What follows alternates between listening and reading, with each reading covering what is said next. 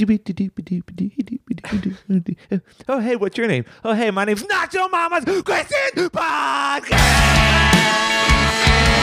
Way too loud. Welcome everybody to Nacho Mama's Question Podcast. It's a podcast that take itself too seriously. I am your host, Shane.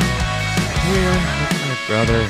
My computer almost exploded. That was way too loud. Gosh, what's wrong with you? That one goes out to your father-in-law, Ken. Oh gosh. So I always talk about how people don't like intros. He's listening. He listens to this. Oh yeah, he listens to every episode. We appreciate it, Ken. and he's an NYMer. He supports us on Patreon. Thanks so much. That's so- why I dedicated this to you. So I know there's people that don't like the intros, and you're like, who? So the other day we had a party for Brooklyn for her birthday, and Ken was there, and I know he doesn't like them. So I said, hey, Shane. He's the only one I ever heard. I'm following like him. He's like, yeah, it's a little immature. No, he was just like, yeah, I don't like it at all. It's immature. He's like, yeah, well, I mean, it is. You're not wrong. So that one goes out to you, Ken, my main man. I extra hated that one though. It literally it was like so soft. I'm like, oh, I should maybe turn him up. Yeah. And then all of a sudden it was blasting. Yeah. You never know what's going to happen. So, hey, Eric, let me ask you a question. You know, I hate when you do that. Yeah. Just ask the question. Hey, did you see Captain Marvel? You know the answer. I do. We saw it together. Yeah, we did. We saw it together Thursday night. For we Marvel movies, we go for the Thursday night showing. Yeah. For almost every single one. MCU movies. That's Marvel Cinematic Universe. In case you didn't know, it's Avengers stuff. We won't always see like X-Men then. We won't always see Deadpool or whatever then. We won't see some of those. But If it's Marvel, in the MCU.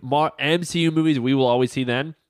And so we saw Captain Marvel. And to be honest, I wasn't like super pumped for it because I don't care about that character. Just like I wasn't super pumped for Doctor Strange because I don't care about that character. But it was the next movie for those of you that care about this, which is probably not that many of you. Yeah, It right. was It's a lot. Everybody cares about this. not this part of it. It was the next movie after the Avengers Infinity War, which, spoiler alert if you haven't seen it. No, but don't it's give it ridiculous. away. What?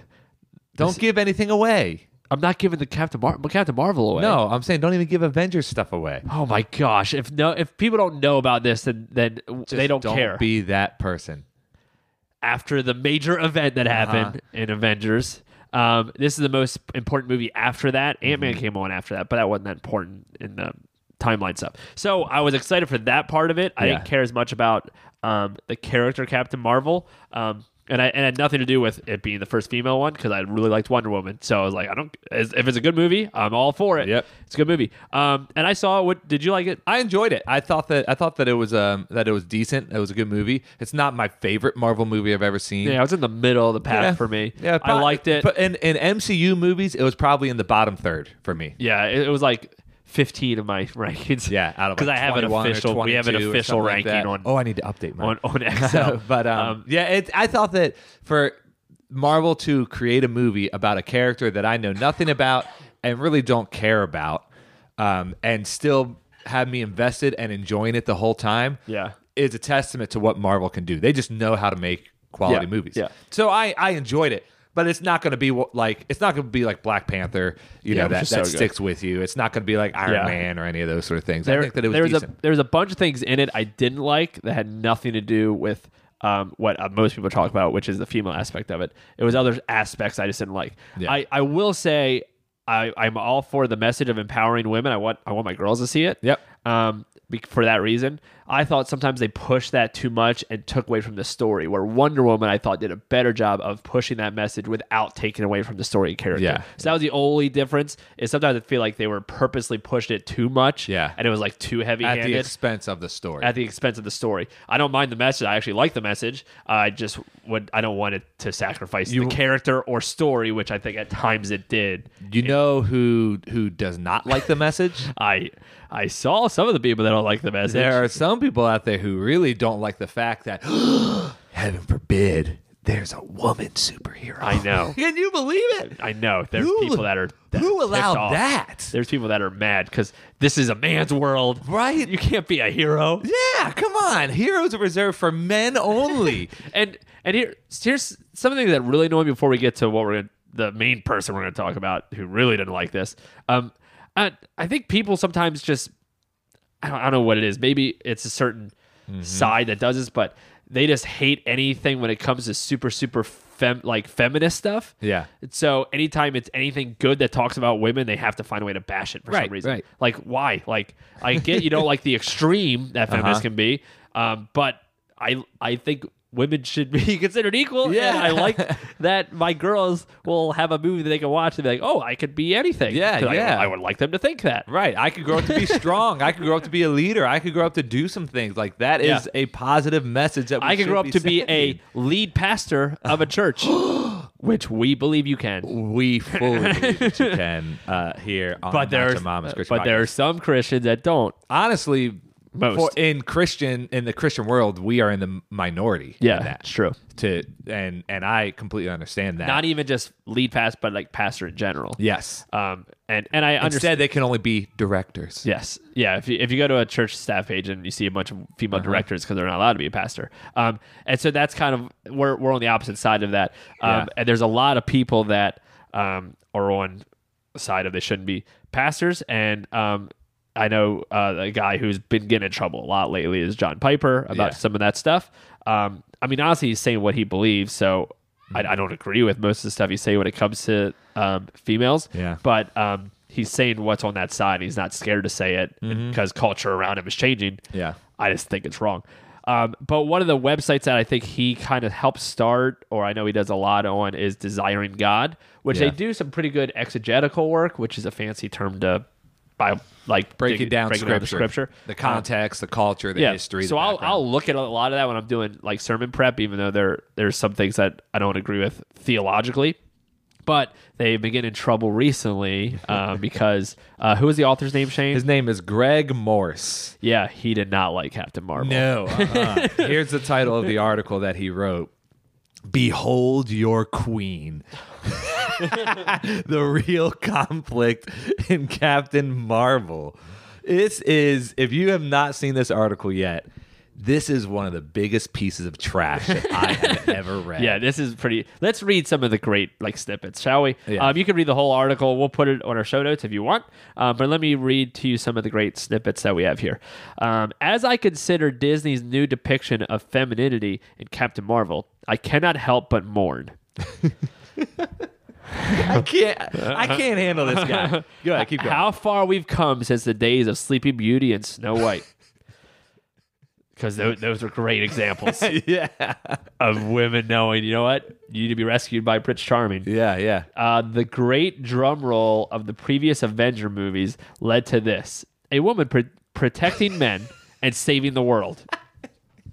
The mightiest of all Avengers, indeed after whom they are named, is the armed princess turned feminist queen who comes down from the tower to do what Prince Charming could not.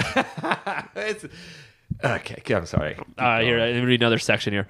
I do not blame Marvel for inserting the trending feminist agenda into its universe. What else can this lucrative ideology, which contrasts so unapologetically with reality, go to be sustained, if not to an alternate universe? Verse after verse, story after story, fact after fact, study after study, example after example dispels the myth of sameness between the sex.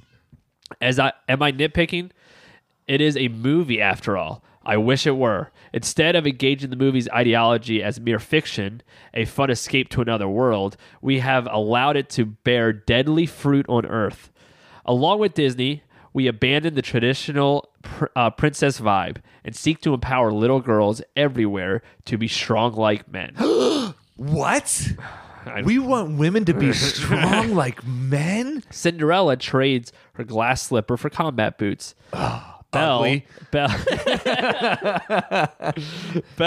her books for a bazooka. For a bazooka? Does this insanity bother us anymore?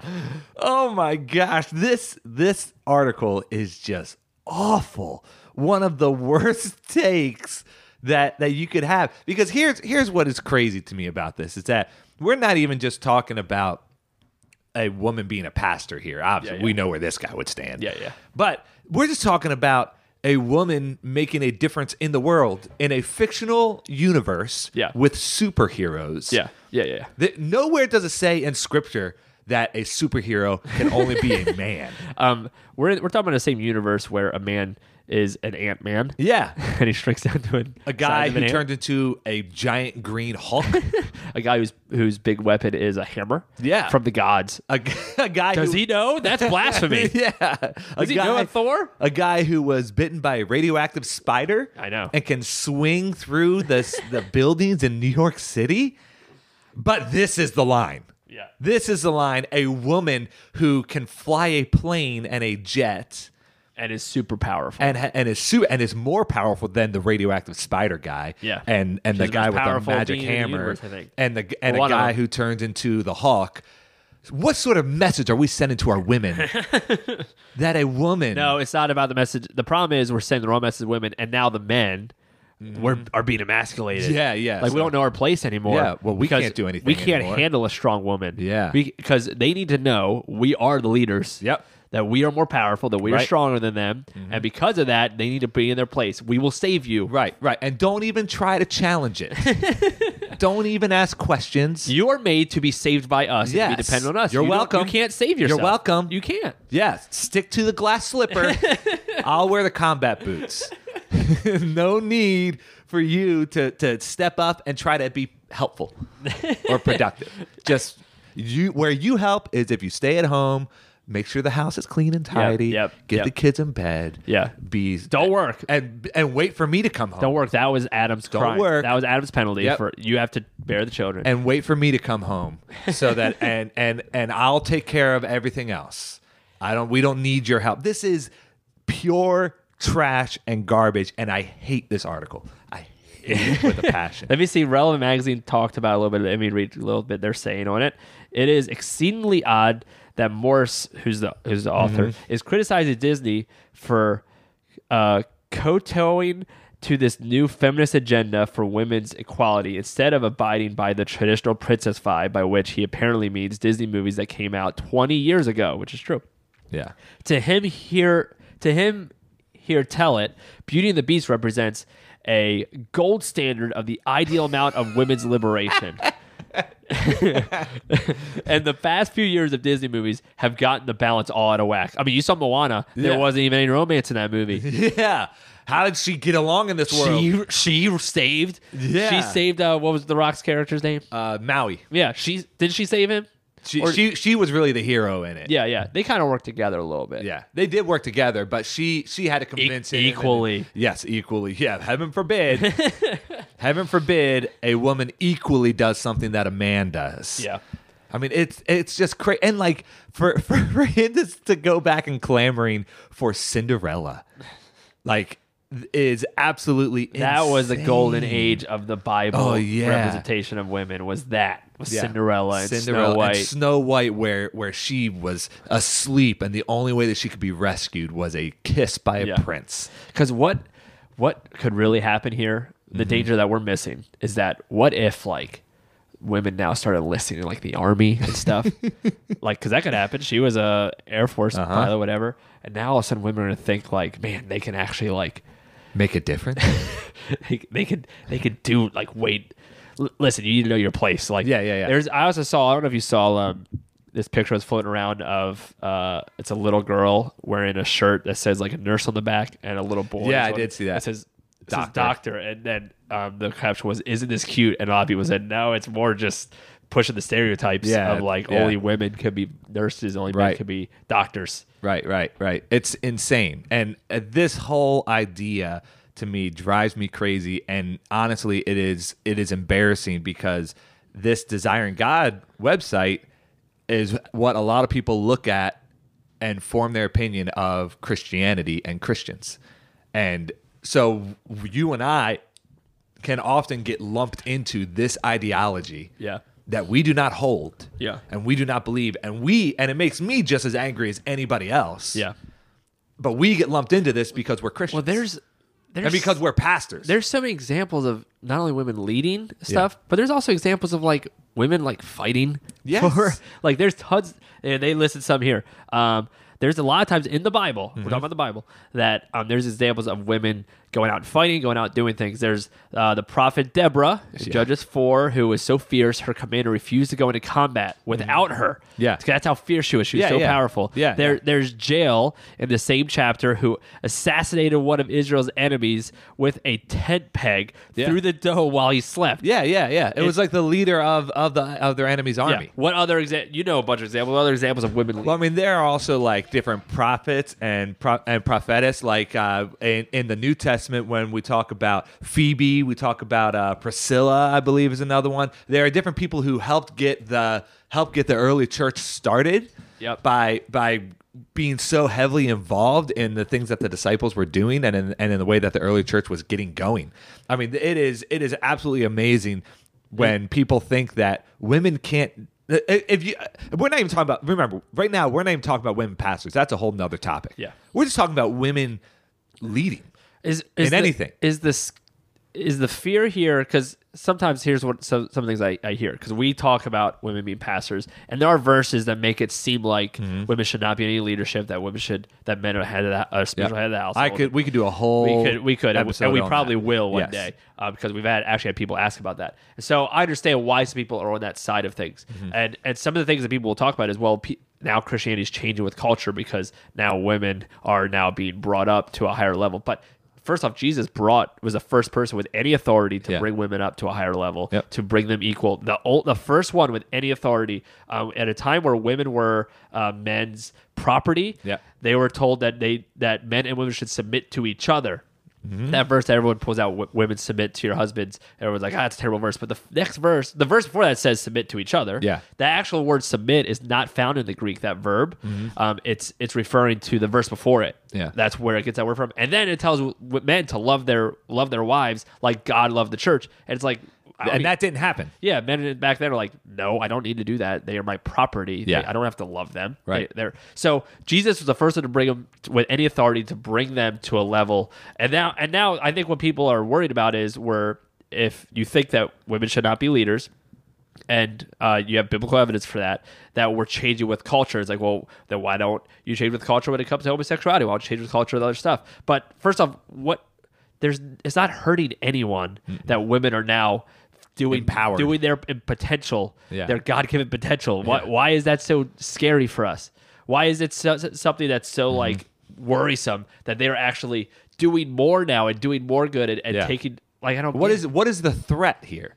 Like what is the problem that they will grow and learn and have experiences and make a difference? Like what is this guy scared of? What is Greg Moore scared of with this article?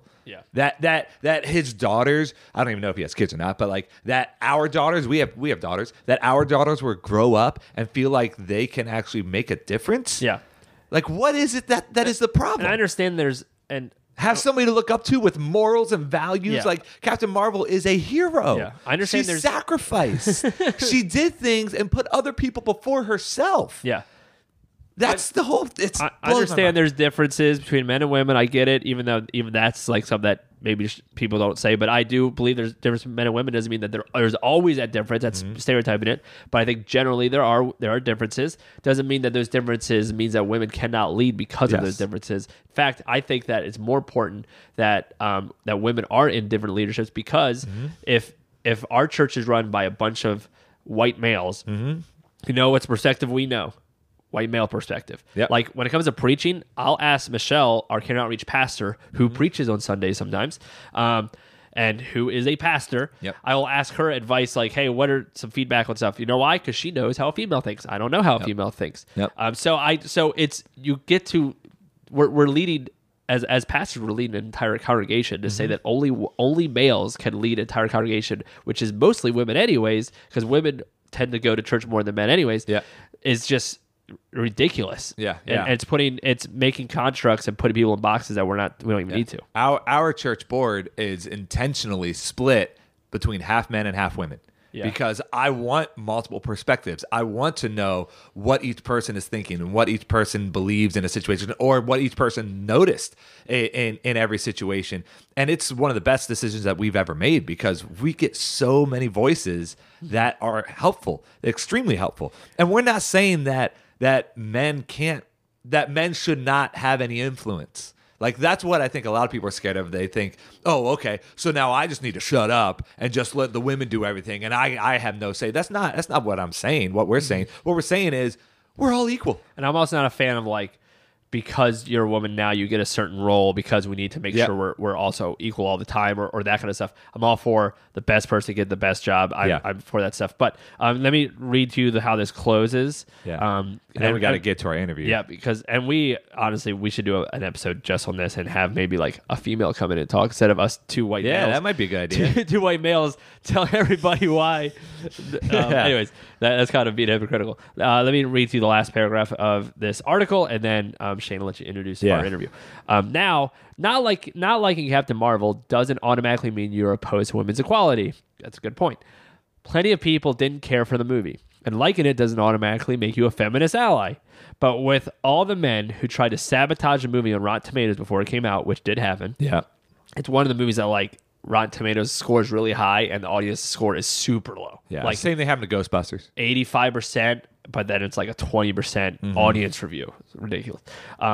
Before it came out, threatened the star Brie Larson on social media, and now, in this case, criticized it for making women too equal.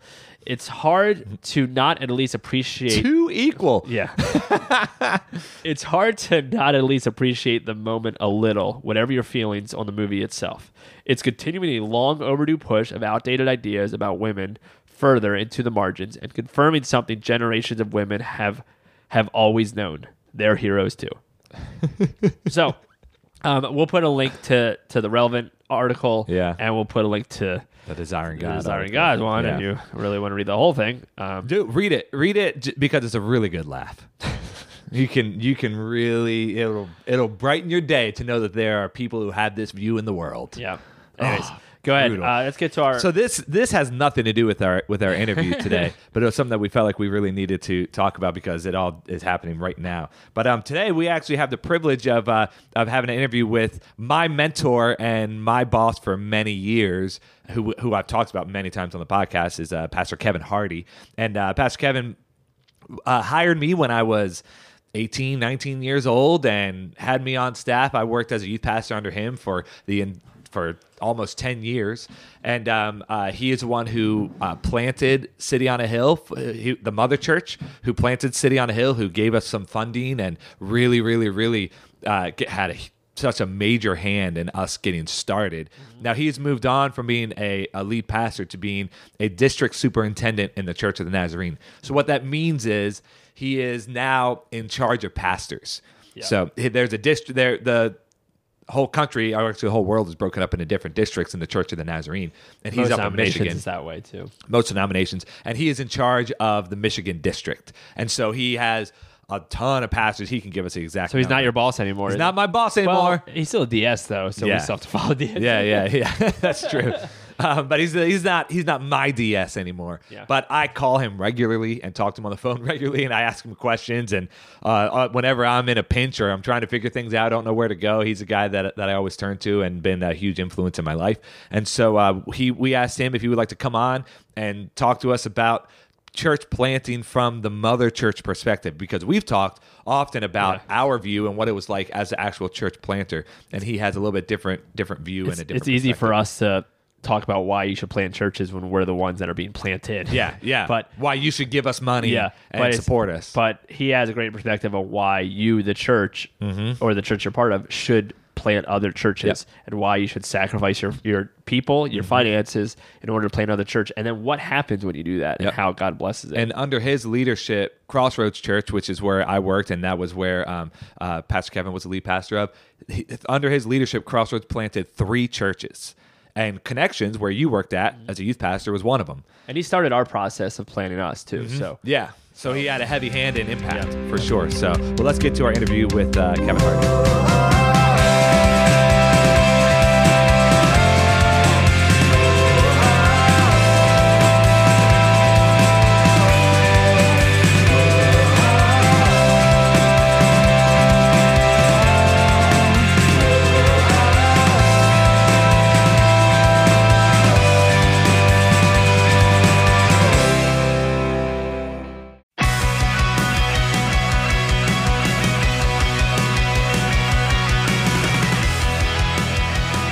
Well, we're here with Pastor Kevin, a guy who I've worked with for a long time and spent a lot of time with. So, Pastor Kevin, say hi, introduce yourself, give everybody a little bit of an update as to where you are at currently, and maybe a little bit of history or background into your life.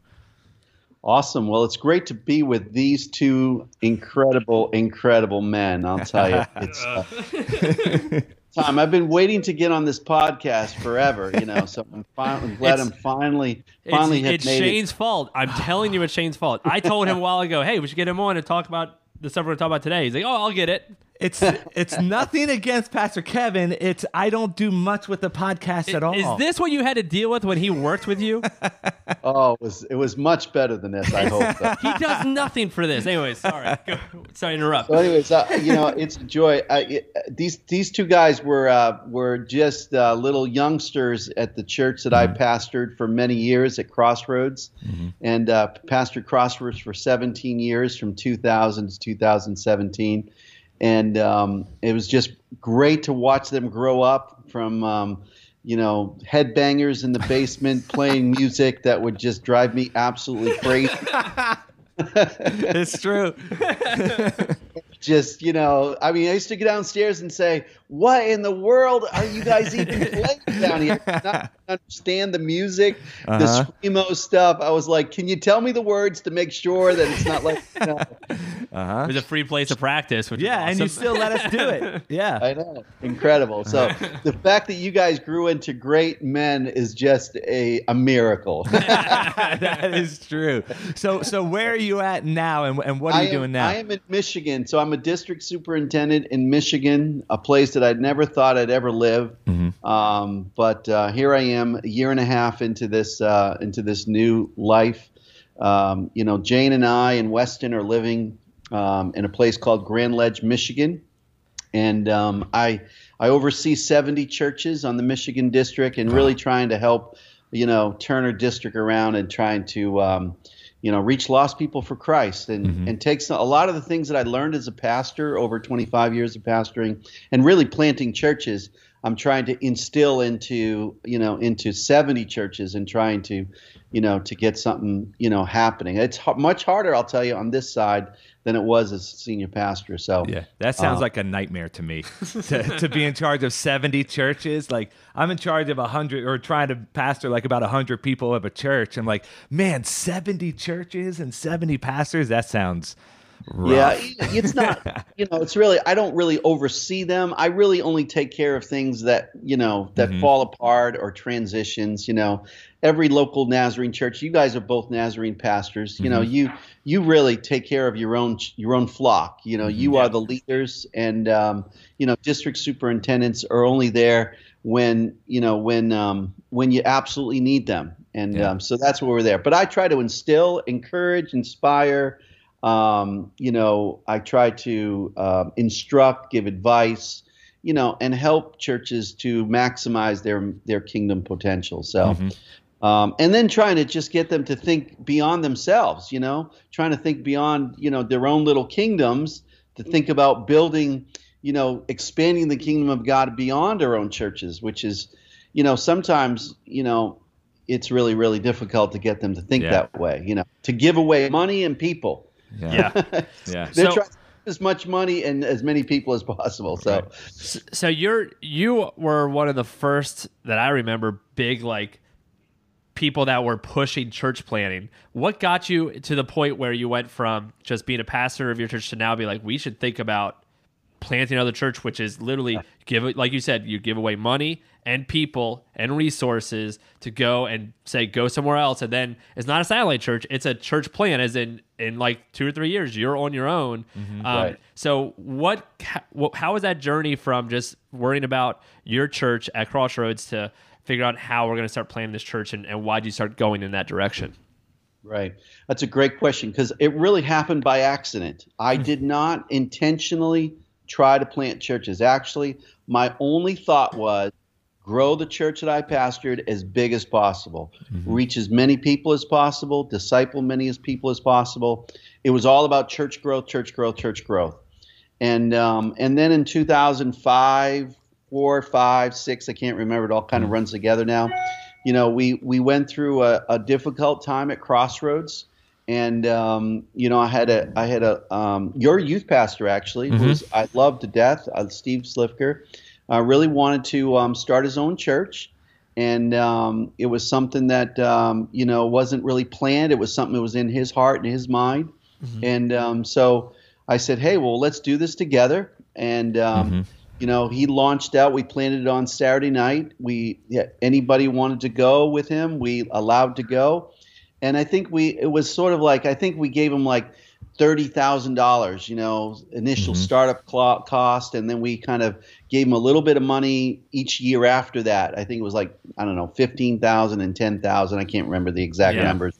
And then, and that church today is a live community church, which is still functioning today. Steve's actually still the pastor there, I don't know how it's doing, but that was the beginning of it.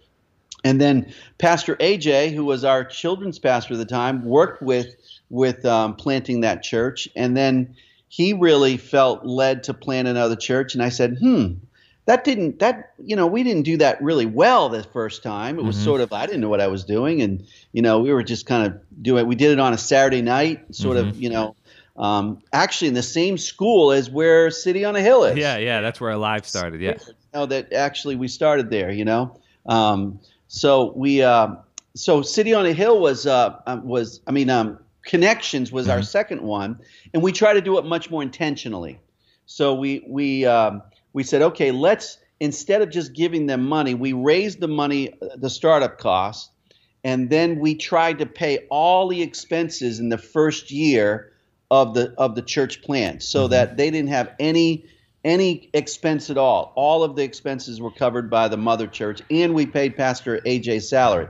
He did both jobs. He was serving as family pastor and church planter at the same time for the first year. So he's on staff serving, and then Saturday night planting a church. And then after a year, we let that go. They had a nest egg of money after a year, and then they started paying their own bills. So the first church plant was kind of, you just walked into it, not really planning it. The second one, you weren't planning to plant another church, and then AJ came and said that he was interested in doing this, and then you said, well, let's be intentional about it then. Exactly. Gotcha. Let's learn from what we did the first time. Let's try to do it better the second time. I think we were much better at that. And then, they started out in the basement of Crossroads, meeting on Saturdays. We had a Saturday night service going on at Crossroads at the same time. They were meeting, so they were working on their core team, and then they launched publicly over in Arbutus, where it's still happening today. Yeah, right outside of Baltimore. Right. And I think, Eric, you were on staff there with Shane, so you were, with AJ, so you were part of that process. So I think the second one went better because we were able to put more resources in it and more people into it. Here's what I've learned: the more resources and the more people you can put into the beginning, the greater success that church plant has the opportunity to being. If you start off I've got some people who say, well, let's plant a church, and you give them no money and no people. And say, okay, God bless you, go do your thing. What's going to happen to that church? It's 9 times out of 10, it's probably going to fail. But isn't it like most church plants don't make past the first 3 years? Yeah. And it's because if you're not supported financially enough, or the people, because even the Alive, which you kind of walked into almost, 30,000 is what you said. That's not a lot to start. Not a lot, no. So then learning from that, okay, if we really wanted to be successful, because you don't want to plant a church for it to fail in 3 years, what do we have to do? So learning from that, and then the way you did Connections, because I was part of that, where we had a big nest egg because you paid all our bills and our startup costs for a year. So everything we brought in just went to a savings account. Was a huge way to make it where it's still going today, 8 years later. So. Exactly. And so that nest egg is really important, because the second year the church plant has an opportunity to say, okay, what was our income? What are our expenses? They can actually build a budget for the second year, because you have an idea of what it's going to cost you, and you have a reserve to really help you. And then we gave additional resources the second and third year to Connections beyond that they could use at their disposal. So, and then both churches, Alive and Connections and City on a Hill, all three churches were able to organize within a year or two. In other words, they became their own church. They were separate from Crossroads, had their own boards, had their own pastor, had their own bank accounts, their own tax ID, all that stuff. Tax ID, all that stuff was done really quickly. So it was able to do that. So so the third one was City on a Hill, and which that's was a where mistake. Which was a mistake. I think was our best one.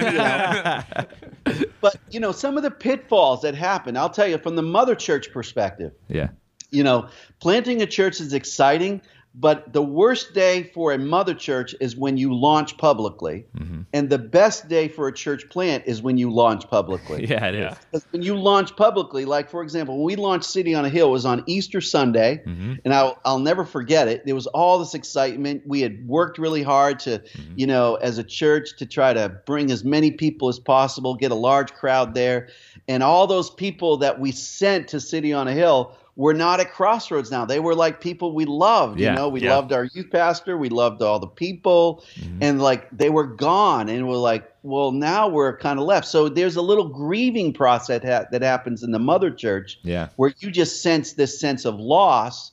And all the excitement seems to be at the church plant. I mean, they're just flying, they're like, lost people, reach people for Christ, it's just exciting. It's new. And then afterwards, about 6 months later, the mother church has recovered a little bit emotionally, and some of the church planning, oh man, it was better back at that mother church. Yeah, that's right. It's kind of set up and take down all the time. Yeah, so. It's kind of like when a parent sends their kids off to college, right? Like there's all this excitement to the first day of going off to college by themselves, but for the parent, that's the toughest day. You sent your kids off to college, so you know what that's like, right? It's terrible. It's terrible, right? And you're crying and you're so sad. But for the kid, their first day at school away from their parents, away from home, is like amazing. We could do whatever we want. Yeah. And then all of a sudden, like, oh, I got to do my own laundry now? Yeah. Until they have to start paying their own bills, and then they get like, this is not so good. Wait a second. Yeah, for sure. So, I think the biggest thing that happened, I mean, when I think back to like Connections, I always felt like, after we launched it publicly, I always felt like this little sense of protectionism. Sometimes the church plant gets a little like, we don't want to tell our story too much that we are from like this, like the mother church, because we're afraid that people that we reach will go back to that church. And so there's a little protectionism that happens. There's a little jealousies that happens. There's a little bit of, and then the mother church has people going, well, those people that we just gave all that money to and people do, they don't even appreciate us anymore. Yeah. They don't even tell the story anymore. So the mother church gets a little bit of an attitude as well. And so really trying hard to try to work together to be kingdom minded is really, really something. I think Shane and I did a really good job of trying to say, you know what? We're going to be intentional about this. We're not going to try to allow this kind of territorial protectionism to really spin to our core groups and allow this to become a negative thing on either churches, because we're a part of the same thing. And it starts from the top, which is what you were just kind of saying from both of you. If you guys model that of not fighting with each other, not territorial, then it'll go that way. But while you're talking, and I'm sure some people that are listening, especially pastors that are listening, are probably thinking this too. Why in the world would you do that? Like, why would you give up so much money, so many people, and your board is now like, well, they don't even appreciate it. Like, all this stuff. The best youth pastor in the world that you've ever had. Maybe why would you give them up? Maybe that's why.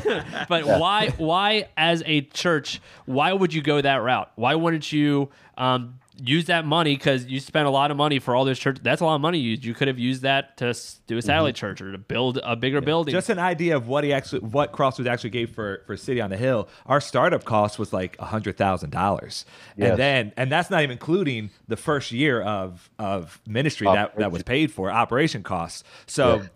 When it's all said and done, it was probably about $180,000. You got paid around $120,000 a year salary. No, I was like, what are you talking about?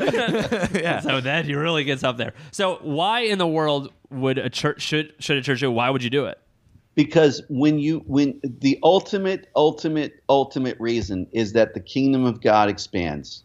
You know, you think about the greater impact that if you take Crossroads, Alive, Connections, City on a Hill, and I will even put Impact in there, your church in there, and you put those churches' combined impact that it's having upon the community at large, because all of those churches are within 10 minutes of each other, 15 minutes of each other. You can drive to them. So they're relatively close together.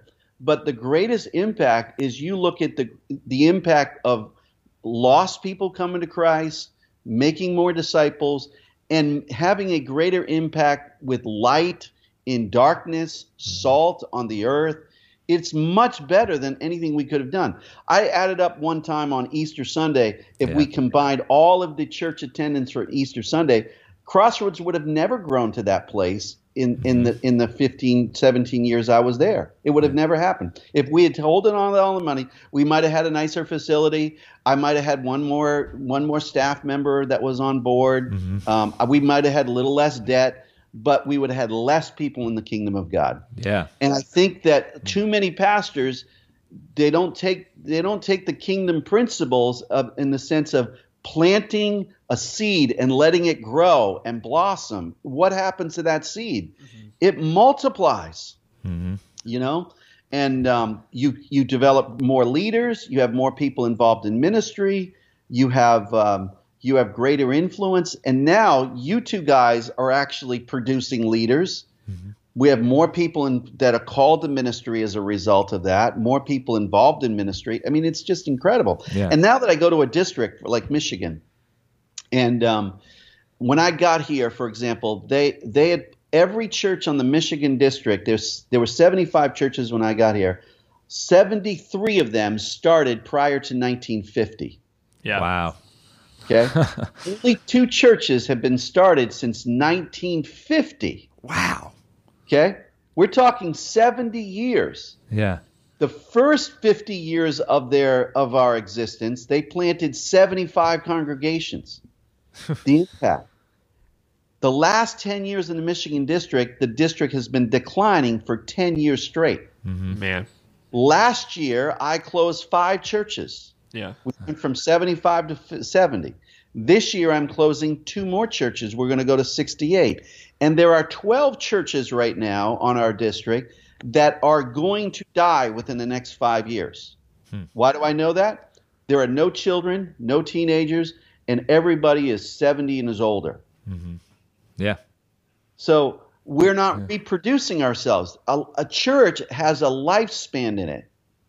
Every one of them. You guys are on the front end of our lifespan. Yeah. That's where growth and excitement is just up. But at some point it levels off, and if a church doesn't recreate itself again, redream itself, re-envision itself, what happens is it gets on the downward decline, and the further it gets on the downward decline, the harder it is to turn that baby around. Yeah. The best things I can do right now is just have a proper burial for the churches.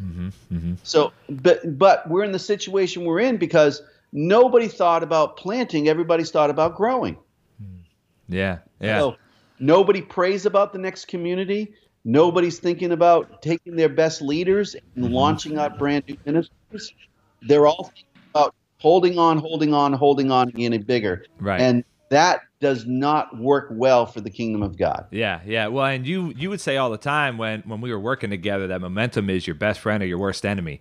If momentum's going in the right direction, things feel like it can be easier. You're going with the stream, you're going with the water, and you've got all this momentum with you. But if you're trying to swim upstream, oh, that's a headache.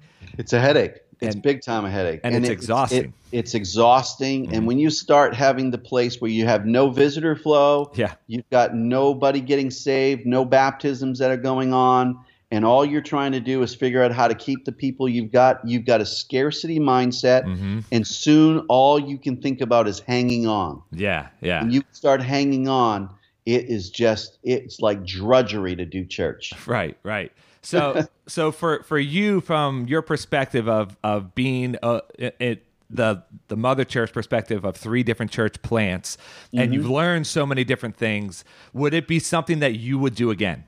Absolutely, absolutely. And I'm trying to take that model that I sort of fell upon, and we kind of honed in on over the last 10 years at Crossroads, and I'm trying to duplicate it in other places. I'm trying to say this is possible. I have right now 12 churches in our district that I believe could multiply this year. Yeah.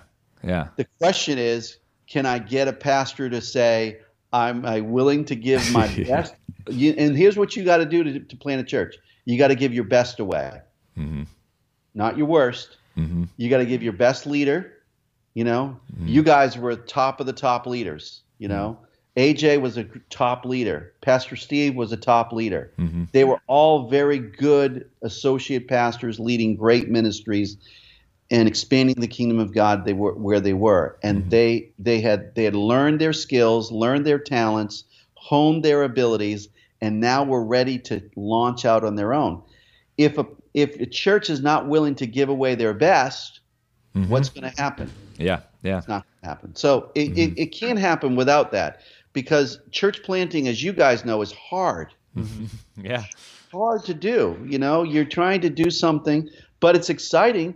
But if you've got the resources behind you and you've got a core team around you, man, that gives you the energy and the excitement to want to venture out to do something that's never been done before. Yeah, yeah. The freedom that we felt knowing that, okay, if we stumble anywhere along the line here, that we have a safety net and Crossroads. Like you said when you planted us, I'm not in the business of just trying to plant a small struggling church that is just trying to tread water. Right. You said we want to plant a church that is thriving and successful, that is winning people over for Christ. Amen. And I knew that the whole time. So the whole time we're doing ministry, I wasn't scared to try different things, because I knew, okay, I've got Pastor Kevin behind me. I've got Crossroads behind me. And if we need help, they're there for us, right? And that's the same thing like in life for a lot of us with our parents. When your parents are there supporting you, like I know now at 31, if I were struggling and if I couldn't pay my bills, my parents would be there to help me. I don't ever want to go down that road, and I haven't gone down the road, but I know that is a real thing right now, and not everybody has that. And and that can be a scary thing, but it is a really freeing thing when you understand that. Yeah.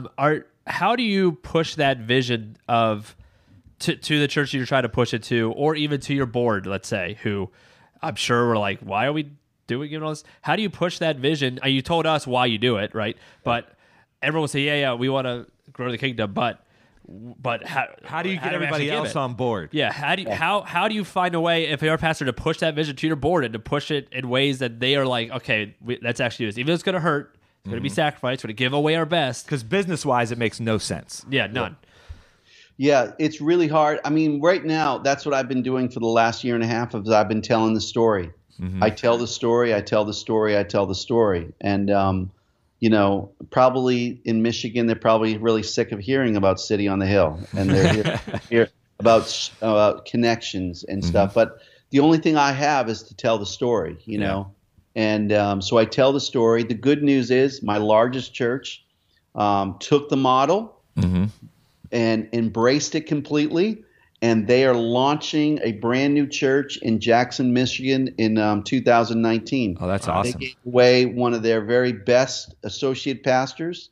They have a core team of 80 people right now. Wow. That's great. Yeah, I mean, this is a church of 1,600. Are they going to miss 80 people? No. Yeah. It's not even going to – they're losing some people who do good ministry there. But here's what happens in a larger church. People who are sitting on the sidelines step into those ministries, and they become part of that. I remember back at Connections, we gave away all of our best musicians. Yeah. Went to Connections. Yeah. And Pastor Amy, who was our minister of music at the time, she was like, well, where did all our best people go? I was like, on the street. Yeah. It was Don Roderick and Dale and great people. Eva and me. Summer, I mean, it was all those people. And so, but today Crossroads has more musicians than they could ever imagine. Yeah. Some of the best musicians are, that I look and I go, wow, they actually don't have a worship pastor right now and are rotating people on worship teams like it's no big deal. Yeah. It's crazy. You give away, and guess what happens? You actually get so much back in return. Yeah. And so I tell that story, and I tell the story. So I've got one church that's doing it, and hopefully, Lord willing, it's going to be a success. I believe it's going to be. And then we're going to duplicate that story again. I'm trying to do some other things to partner along the district, to say we're going to take district funds and invest it in church plants as well. So, I'm going to, in other words, I'm going to try to model at the district level what I want local churches to do. Yeah. And my prayer is that this year we'll launch 5 churches. Yeah. That's awesome. That would be my, my desire. Right. And we got a lot of work to make that happen. But it's possible. Yeah. Can you talk about where Crossroads was before you planted Alive, the first church plant, to where Crossroads was by the time you left and moved on to become a district superintendent, and really where Crossroads is now? You could talk about that as well. What is the difference? So from the time of you, before you planted any churches, to planting 3 churches, giving away a lot of money and resources, what happened to Crossroads in that span? Well, the good news is that Crossroads was when we launched Alive, Crossroads was on a growth. It was on a growth increase, so it was always reaching people. And every time we planted a church, we'd take a little downward, just a slight downward trend in our morning worship attendance and our discipleship attendance. But it would be within a year, it would bump up beyond that and be we would almost double what we gave away. Yeah. Every single time you can look at the graph, it would be like boop, boop, boop, know? And so, I mean, at the end, when I left, when we were, the year that you went public, you were still part of Crossroads for 1 year. So all of your statistics were included in Crossroads statistics. And then when you became organized, you broke away and you started your own. So when you broke away, we took that little dip that happened. Now, the difference was that I ended up resigning. So that church went into a little bit of a transition there as a leader. And that happens in any church, not just because I left, because any church that goes through transition is going to have a little, downward trend a little bit. So, but, we were running like 750 people. And I think when we started Alive, we were running like 275. Yeah. So that's a tremendous growth over planting 3 churches and giving people away, going from 275 to 750 on a weekly attendance is unbelievable. We talk about it on Sunday mornings too. Whenever we give sermons about tithing, what verse we use a lot? Malachi 3:10. Test me and watch me open the floodgates. We tell our congregation that you should do that, but then we'll go, well, but we're not gonna. I mean, we're not gonna do it. I mean, we want you to do it. Right, and that's what I say to my pastors. I say the same principle that you teach your people to run their personal finances is the same principle you should be willing to do in the local church. Absolutely. And so it's a big pill to swallow. I realize, Crossroads was a unique place because it was in a high income area. There's quite a bit of dollars in Howard County, and people were willing to give it away. I've got some churches that, their total income is, for the whole year is $50,000. And or less, and the pastor is, working, a full-time job and pastoring at the same time, So, but, how can we get smaller churches to partner together? Look at what happened at Impact. I mean, your story is amazing, Eric. How you didn't have a mother church like Shane did, but the plan was before I left, you were going to be our next church plant, but that didn't kind of materialize. At least in my own mind, it was my plan. That we were going to do that, but ultimately it didn't go that way. But God you still had a dream and a vision, and you still shared the vision and had a district that came alongside of you, and were able then to pull resources together to launch. And some of those smaller churches, like you were talking about, we ended up having 14 churches support the church plant. So Wow. 14 churches planted us. So Wow. those churches that couldn't give, like you guys ever sit on a hill, they Yeah. can maybe sacrifice $10,000 though. Like they can do that, and they could give some people. So And some of those 14 churches were Connections, Yep. City on a Hill, and Crossroads. Yeah. Yeah. Which were all planted from Crossroads. So it doesn't. You might have to adjust the model of it, but Right. no matter who you are, if you're a pastor now and you're like, well, I only have 150 people coming to this church, I can't plant a church. You could be part of planting a church. You could partner with a bunch of other churches, and together they could plant. Because when we started doing it this way, I would meet other pastors, and a lot of them would say, hey, we should do this like every 3 years. We should do it Yeah. again. We should do it again. Like, yeah, I'm in. Let's do it again. Exactly. So that's a way you can go about. You don't. It's just hard to think about. Like, it's scary to think about giving away and to doing that, especially if you're a smaller church. But if we trust that God will provide, and our ultimate goal is to expand the kingdom, not our kingdom, the kingdom, then we need to find ways to push out and outreach and push that out. And it might be part of other churches to plant another church in an area that we need to, because you never know what's going to happen. And I believe, just like you said, that God is going to open the floodgates when you do that and pour out so much blessing on us when you do it. Yeah. So Yeah, and I think going back to City on a Hill, Shane, remember when we first started talking about planting City on a Hill, one of the things you and I talked about was that we wanted, right in the very beginning, the DNA of the core group Yeah. was the idea that City on a Hill would plant a church. Yep. And you talk about that a little bit. Yeah. We had this. That's exactly right. And that was more. I did not come up with that. You came up with that, and I was like, oh, yeah. I was like, yeah, you're right. But it's intimidating. Like before we even planted, to think about planting is an intimidating thing to do. And I remember sharing it with the Crossroads board with you.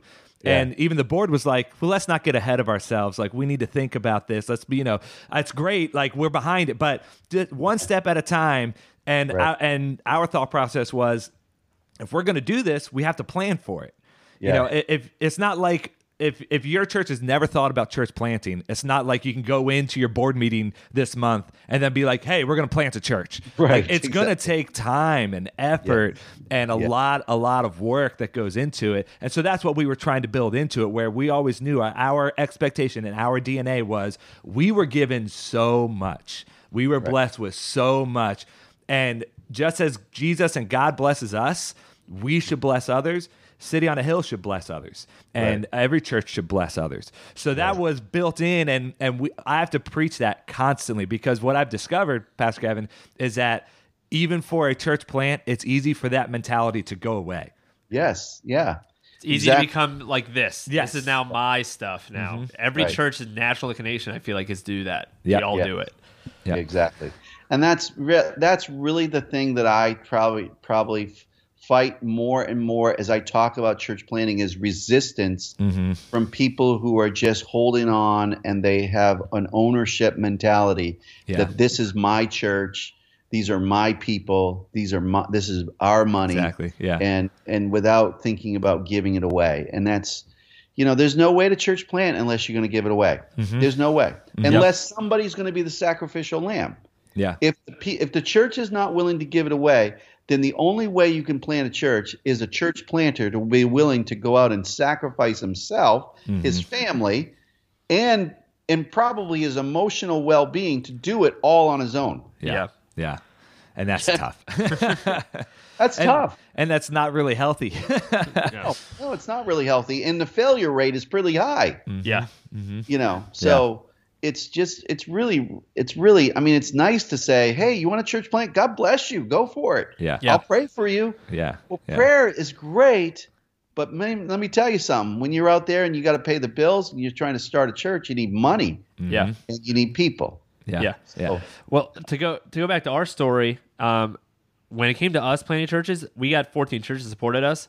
I met with a lot more than 14 churches. Wow. And some that were a lot bigger than some of the churches that decided. And like City on a Hill was for the first year, no one gave more than City on a Hill. And they had been going for 2 years. And I met with churches of 500, 600. I met with big churches that weren't willing to give anything. So if it's not in your DNA and your mindset, that's something we're already, like, I'm telling our congregation and our board, hey, we're going to plant a church for the next 5 years. We will not, we have to choose between a building and planting a church, we will plant a church first. Because in the next 5 years, we're always going to be planting church. We're never going to sacrifice that vision for something that we want. Amen. And I believe that God's going to bless us. I don't necessarily mean that that's going to result in now we're going to be a 400-person church. I don't think God always blesses that way. But if I'm going to preach it, we need to also act it out. Absolutely. So we're already in the process of trying to figure out, okay, how do we start this next, whatever the next one is, how do we do it? Because it's a mindset, and you have to constantly remind your team and yourself. Because and then I've also found that our team supports it too. When they know it, and when I start to feel like, well, we need to be a little careful, then they can also support it back to me. Yeah. So it's just constantly reminding it and pushing that vision, which is not easy to do, but always vision casting that. Yeah, absolutely. That's good. And boy, if you guys can do that, I mean, that's huge. And if you could keep that in the DNA, think about your church 50 years from now. Yeah. You know, when it's on its fourth and fifth pastor.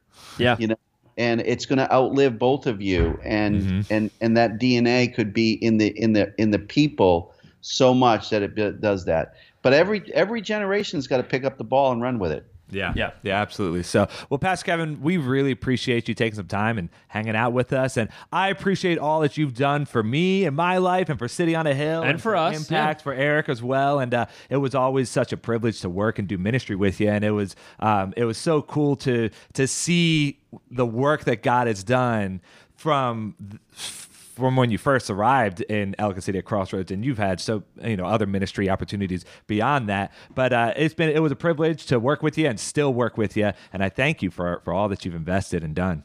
Well, hey, I'm so proud of both of you, like I say, and I watch you guys constantly from a distance. I listen to you online all the time. And sometimes he's not loving it, but sometimes this podcast is so much fun. It really is. I drive a lot now, and I live on podcasts. Yeah. And you guys keep me awake many days. Awesome. Sometimes I want to throw myself right into the radio. I'm like, what are you saying? Yeah. You're not the only one who said that to us before. But we miss you. We miss seeing you out, and we're glad that you're out in Michigan doing some great work out there. But seriously, thank you for investing in the next generation and for investing in the kingdom of Jesus Christ. So you've always modeled that, and we really appreciate that. Hey, thanks so much. Love you guys. Thank you for listening to Not Your Mama's Christian Podcast. Make sure you subscribe and leave us a nice review. To support the podcast, you can go to our Patreon page, patreon.com/NYM Christian Podcast. Music provided by The Revived. Check them out at therevivedmusic.com. Stay connected with us by liking us on Facebook and following us on Twitter and Instagram.